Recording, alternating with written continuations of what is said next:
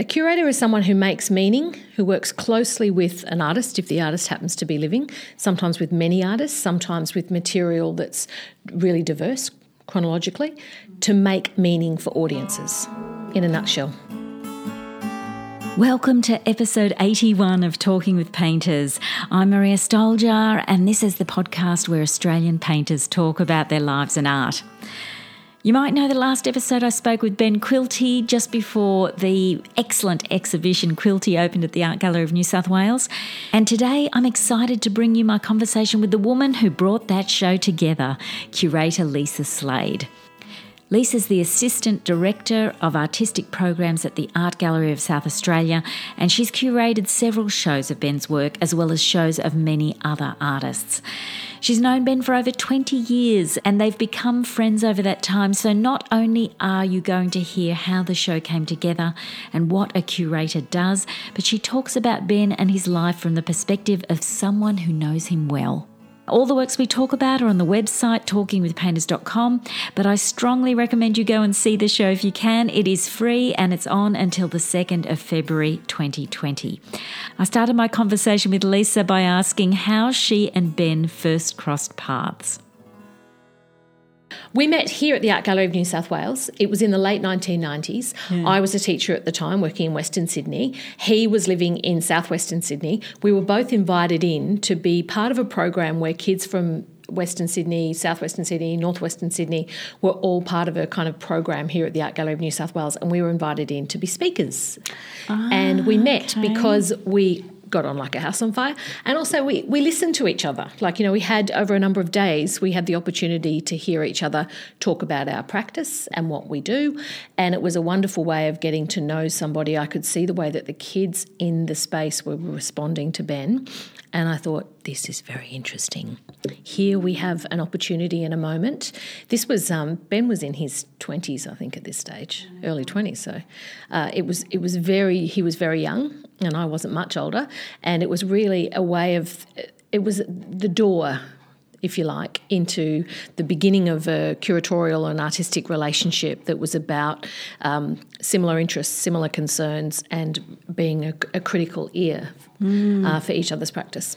And you've become friends since then, obviously. Yeah, we've become friends, yeah, over those decades. Yeah. It's interesting that you met through children, because I always feel like when I've seen videos on YouTube and Ben is like amazing with kids. He's an amazing communicator. He understands, he has great empathy, as you know, and so he does that thing that not many people do, which he works out. He looks very closely at his audience, at his viewer, or the person he's speaking to, and he works out who they are and where they're at and what they're thinking, and he has the capacity to shape his conversation, I suppose, to fit that particular person. And the way he connects with people is quite exemplary. Yeah, and I think it also shows somebody who's thought out a position on things. It's true, and he puts that down to debating. So his parents, the one thing they had to do, all three Quilty boys, was debating, and the kitchen table became, the dinner table really became the side at which the debating was honed. Of course, they were debating at school, the Quilty boys, but they were also bringing their debating skills home, and around the dinner table each night there'd be plenty of debates. Oh, right, so that's where it originated from. Well, can you tell me a little bit about your work, because I don't know a lot about curating, and there's probably a lot of my listeners don't either, even though we are interested in art. Yeah. It's a sort of another side of things, isn't it? Sure. Well, it's a word that's often, I think, probably misused these days. People talk about all sorts of curators. There was a really interesting moment a number of years ago, and it was I saw a poster for one of the Vivid festivals, and it was a poster of Laurie Anderson and Lou Reed. And it was a kind of bus shelter poster. Oh, yeah. And it had Laurie Anderson, Lou Reed, curators written along the bottom of that. Rather than saying, performance artist, musician, the word curators had been thrown in because they were curating the Vivid Festival that year. And I thought, I am witness to a shift in the way in which the curatorial kind of discipline, if you like, or the idea of curating is being held by the community, being understood by the community. So the word curator has changed meaning over time since its inception, probably in about the 15th century. It's a word that shares its origin with a few other words. So cura, meaning to care for something or to cure something. But that etymology, that root of the word, is also the root of the word curiosity. So the way I explain it to my students is that a curator has two primary obligations. The first one is to care, so back to that cura idea, care for a collection, care for the artists, care for the audiences, and the other part of their responsibility is to incite or evoke curiosity in their audiences. So a curator is someone who makes meaning, who works closely with an artist if the artist happens to be living, sometimes with many artists, sometimes with material that's really diverse chronologically, to make meaning for audiences. In a nutshell. Right. And so with this show, with this exhibition, what were the seeds of that sort of meaning? Yeah, I think for Ben's practice, one of the abiding themes has been this interrogation of identity, an interrogation of place, and in doing that he interrogates himself and the kind of conundrum of Australian identity. That runs from the Tiranas all the way through to the recent works. So that's the thread. Now, that doesn't mean that every painting you look at kind of hits you over the head with that, but that's the kind of hopefully subtle, nuanced thread that runs through the exhibition. Then within that broader framework or context, there are these other themes, and they are to do with the idea of trauma, the idea of portraiture, the idea of history, and the idea of painting. I mean, painting itself has got to be the subject of a show. And of course, he is a painter, and it is, and they're not so many, they're a bit few and far between these days, it is an exhibition of painting. It is a celebration of paint. Yeah. Well, I was looking at the works today, and you just cannot get a sense of what those works are if you're looking at them online. Yeah, that's Particularly, right. I was looking at like Kandahar. Yeah. And, I hadn't seen that before. Yeah. And when I spoke to Ben about it yesterday, and I had only seen it in printed, in reproduction. Yeah, and it flattens. Totally. Yeah. Totally. Yeah. There's obviously, you can't get sense of that texture, but even the colours. Yeah, but you also don't know what's painted and what's not. So one of the things that Ben does so beautifully, it's not just his wielding of paint, it's when he decides not to wield paint. It's the play between the areas that he's painting and the areas that he's choosing not to paint when the canvas itself is speaking. And that's one of the things that I think works really well with Kandahar. And you're right, a reproduction won't give you that sense. No, that's right. Actually, talking about areas that aren't painted, a great example of that is the Margaret Olley portrait. Yeah. But we were talking about it yesterday. He did not want that. He did not want that in the exhibition. We had a little moment over that one. But he gave in. Yeah, pretty much. He gave in pretty quickly. He said that you made good sense with your reasons. But can you say why you Well, it goes back to your point. The reason that I was so adamant that it needed to be in was because, it's a touchstone for his work. It's not a work that's particularly indicative of his abiding concerns, which is why he didn't want it in. He felt like it had been overexposed. And I said, hang on a minute, so many people have seen this work through reproduction only. And it is, as you say, it's the negative space, it's the white canvas that speaks so beautifully in that. And you have to see those daubs of paint in the flesh to actually really appreciate that painting. Definitely. So that's why it was easy for me to convince him, I think, because it really was about experiencing that work not through reproduction, which is how it's broadly known, I would argue, in Australia. Not so much for Sydney-siders because it's been hanging in the Art Gallery of New South Wales, but it really hasn't been seen more broadly than here. Yeah, that's true. So it was an opportunity to actually really embrace the act of painting and how, with just a few marks, you can conjure a likeness like no other. I know, it's incredible. And it's great for painters to be able to see that close up. Agreed. Even a video of it doesn't show it to you really very well. Now, talking about paint, one thing I didn't get around to talking to Ben about was the Rorschach paintings. Sure. And that's all about paint. Yeah. I mean, the themes are pretty horrific as well in a lot of those. Yeah. But can you just explain what a Rorschach painting is? Sure. Well, the Rorschach is named after Herman Rorschach, who in around the 1920s, following war, came up with an idea of the ink blot test, and many of your listeners will have heard of this. And it's essentially that very simple idea of squishing ink within a piece of folded paper and creating a pattern or a shape. Rorschach would then take that pattern or shape, which is usually just made with one colour on a piece of paper, and show it to those who had been afflicted with paranoia and neuroses after conflict or during conflict. And he'd show it to the people that he was working with, and he'd say, well, what is this? So he used it as a diagnostic tool. What does this look like? What can you tell me about this? And he created a kind of taxonomy, if you like, of being able to interpret these various ink blots as a way of divining somebody's mental health. Mm.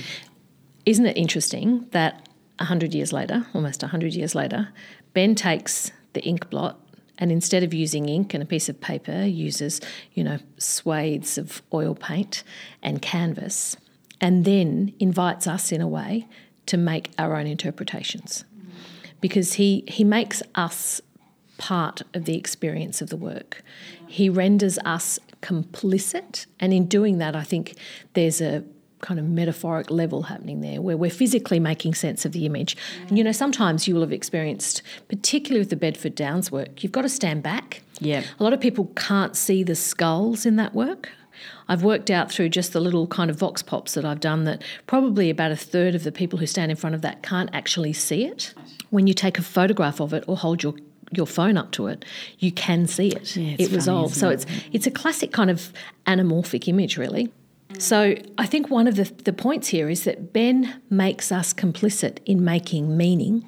And in doing that, the broader metaphor is that we are all complicit in this history. Yeah. We are all complicit in this identity making, and that goes back to that key theme for the exhibition. Yeah, and the sort of identity we're talking about is... the themes we're talking about are those issues which relate to Aboriginal history. Yeah, but I don't think it is about Aboriginal history. I actually think it's Australian history. Yeah. So in the case of the Bedford Downs work, Ben, after studying at Monash University Aboriginal Studies, he went home one day and put his name into a search engine with the word his name Quilty, into a search engine with the word massacre. And the Bedford Downs massacre that occurred in the early part of the 20th century came up. Mm. And the Bedford Downs massacre is the story in which a watercourse was poisoned, which led to the death of many Gidja people, by a farmer as a form of retribution because those Gidja men and women had taken some cattle. Now, the person who owned that cattle station, his name was Quilty. Oh. So I think Ben would say, I don't want to speak for him, but he would say, and certainly my perspective is that this is not about Aboriginal history. This is actually about collective history. Of course, yeah. This is about the things that have happened in this country together, not in separation. I'm just jumping in here to let you know that in this second half of the interview, you're going to notice a change in audio quality, and that was because my main recorder had a technical issue and I had to change to my backup recorder. So from here on, it's going to sound a little like we're in a larger room. But in this half of the interview, Lisa has some fascinating insights into the exhibition and why she describes Ben as an unlikely activist. And can you tell me a bit, that room that holds those four Rorschach landscapes is very powerful, and it's got to do partly with the choice of colour that you've used for the walls. Yeah. Can you tell me about those considerations? So that, back to the question of what does a curator do, most curators are, and I think they should always be, very audience focused. So it's not just about putting the pictures on the wall. It's actually about the journey, the cognitive journey, the emotional journey, the intellectual journey that the viewer will have. And part of the way that we craft that journey is actually through the use of colour, through the use of lighting, through the use of furnishings, etc. In the case of Quilty, I wanted to use two colours predominantly. Here at the Art Gallery, they've introduced two other colours, and in Queensland they introduced another colour. In Adelaide, we only used two colours, and you probably remember one was a lilac colour and the other colour was a more kind of true purple. Yep. And that true purple is Diocletian's purple, which is a purple that is connected all the way back to, I think, as early as the 11th century. Purple was one of the most valued colours because it was so incredibly expensive and difficult to produce. The way that purple was made for probably 500 years or so was by crushing shellfish. And you probably, I guess it would be a variant on squid ink, but it required in this instance, this particular purple came from a particular shell that was then tens of thousands of shells needed to be crushed to create just an ounce of Diocletian's purple. It's known as the colour of grief.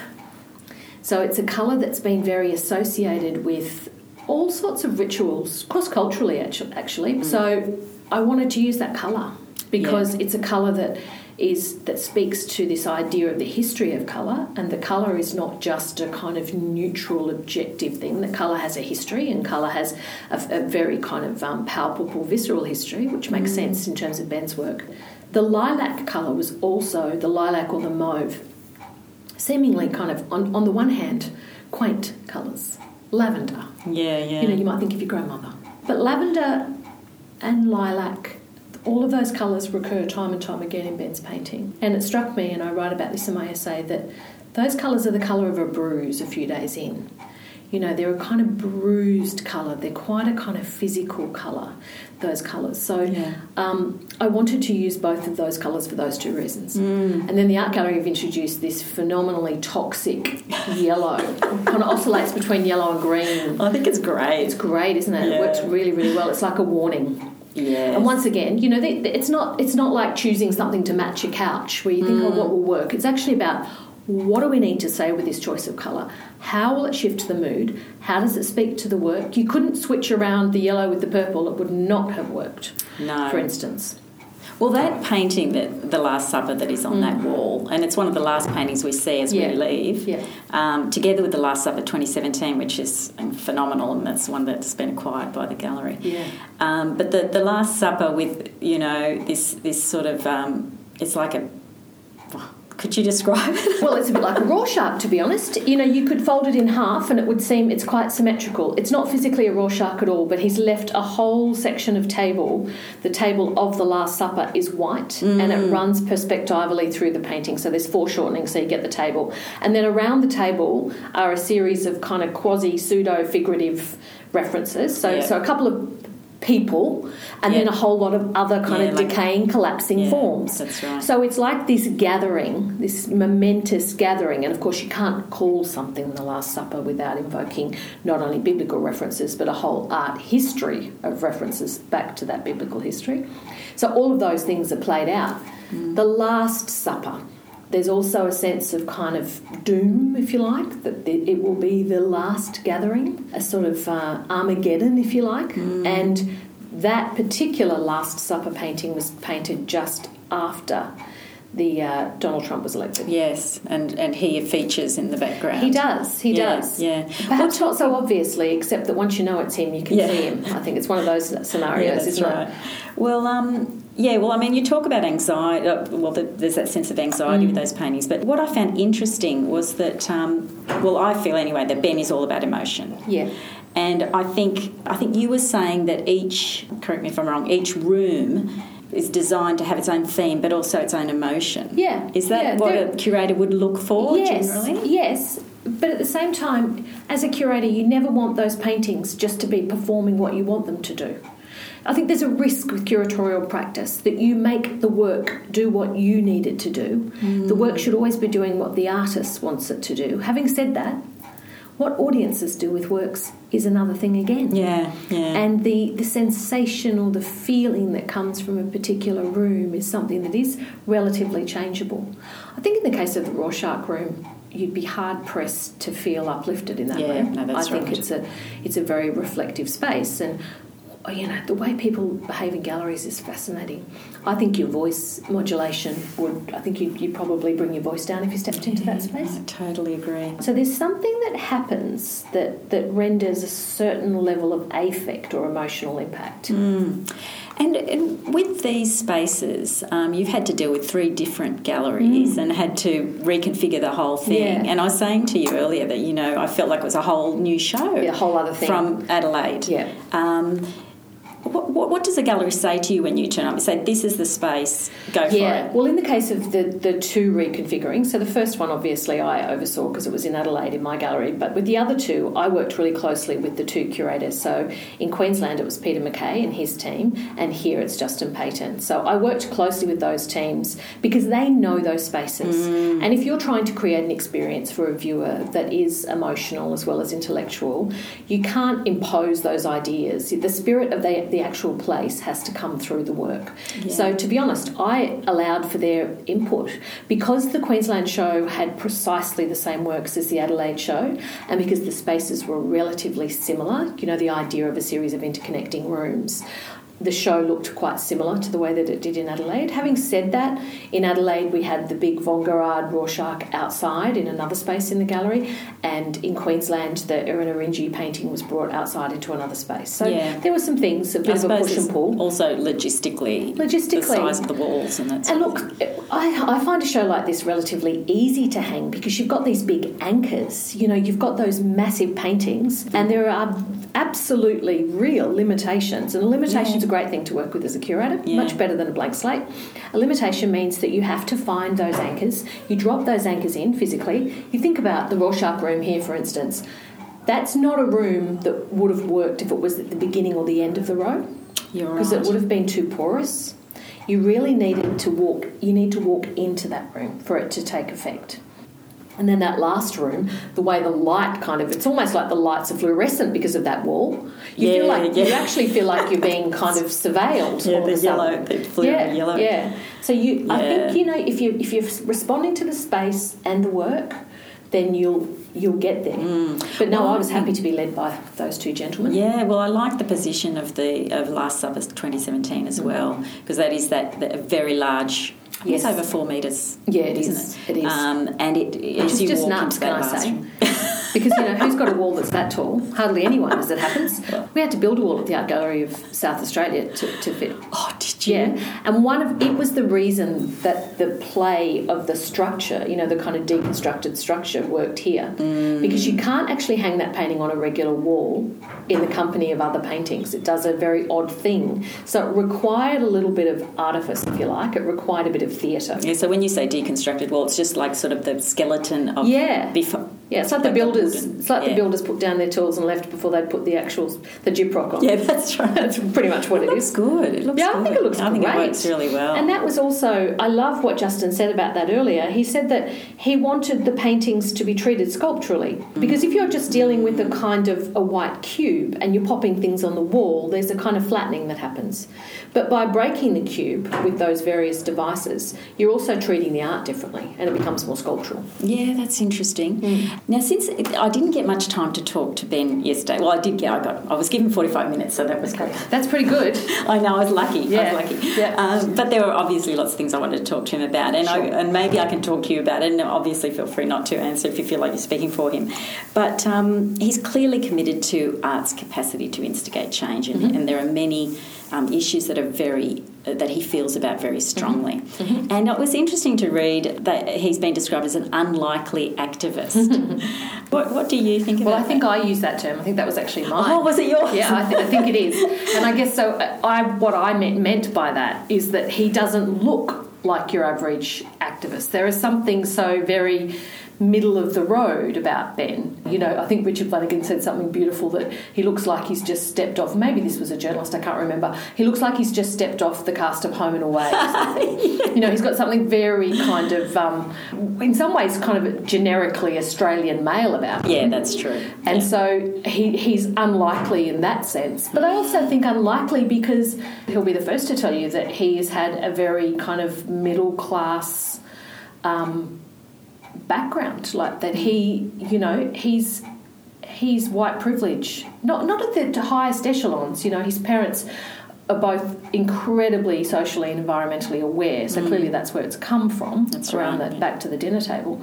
But he's unlikely because he also doesn't preach. So there's not a didacticism in his work that is demanding that we jump in his camp, I suppose. And I would have loved to have talked to him more about Myron Sukumaran, because I think probably for a lot of Australians that's where he really became noticed by a lot of people. Yeah.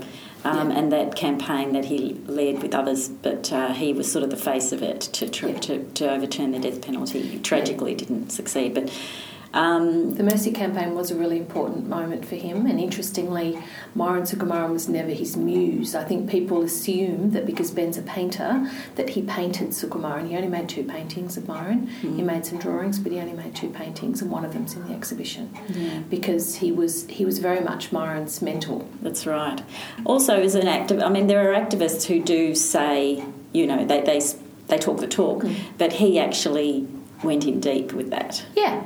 And but sort as a painter to begin with, like I think that's what's quite important. It's the same with when we talk about Ben's trips to Central Australia. It's really he's being invited by painters, in the case of Sukumaran, a kind of fledgling emerging painter, sending Ben a letter that said, hey, I love your work, interested in giving me a few tips. So it's as a painter, there's nothing kind of, there's no conceit, there's no performance that he's going in under any other term. And then what happens when he gets in there, because he is a deep humanist, is that he connects with other people's humanity deeply, and he becomes an incredibly lucid champion of some of these key concerns of our time. He doesn't go in thinking I'm going to become, you know, they're not causes. He's often been criticised as being an artist who has too many causes. He doesn't go in thinking I'm going to make work about this. It doesn't work like that. No. He just goes in seeking a human experience, and that's what he brings home.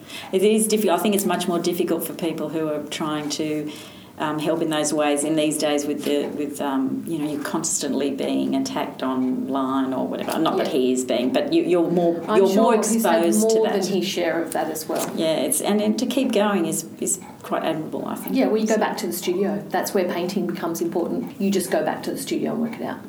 It is very much his kind of saviour. Well, the other thing I'm wondering about is that even though you've done exhibitions with Ben before, why now do a survey show, like a mid-career survey show? It's a really good question, and it's one that's been put to me many, many times, and it's one that I've deeply considered. It's quite unusual to have such a long-standing relationship with a particular artist, and I have curated shows by many, many, many other artists. So it's not that I'm his only curator and he's the only artist I've worked with. But 10 years ago I did a show for the University of Queensland Art Museum, and that exhibition travelled to Tarrawarra in the Yarra Valley in Victoria, and the response was pretty incredible. At that point, Ben had, you know, probably a 10-year career, I suppose, and it was an exhibition that corroborated or really underscored how much the audience respond to his work. But I think Ben Quilty has had a decade, the time from that exhibition to this exhibition, like few other people. Yeah, I agree. During that time, he has been to Afghanistan. During that time, he met Myron Sukumaran. During that time, he travelled with World Vision and Richard Flanagan to the Middle East. During that time, he's become a father. So one of his children was born just before the last show, but he's become a father. He has become quite an extraordinary advocate, I would say, for artists and artists' rights. So all of that has happened within the arc of a single decade, and his work reflects that arc. Yeah. So it's not just that all these things are happening in his life, let's make a show. It's like all of these things are actually captured in that decade of painting. So the exhibition itself traverses about 15 years. So the earliest, there's an early Tirana from, I think it's about 2002, 2003, and then there's the wonderful double portrait of the Budgerigar and Albert Namatjira, which quotes on the Dagi, which is from about 2004. So, you know, you've got a 15, 16, 17-year kind of practice through the show. Yeah. But the exhibition absolutely focuses on the last 10 years. So much has happened in that time. Well, on that point, how do you cull? Yeah, good question. I mean, there must have been so many works to consider. Yeah, I could have done that show 50 times over. Yeah. I mean, and for people, you know, a whole lot of people have said, I've got this painting, what about this? And it doesn't mean they don't have great work. It just means that these were the works that were needed to tell the story. And there are a couple of things that help to guide that process. The self-portrait is in a private collection in Sydney, and from the moment I saw that self-portrait, I was struck by it, and it stood to me as the touchstone for the whole show. The kind of sense of horror and anxiety that's expressed in Ben's own face. Ben's face has become quite recognisable as well, as you would know.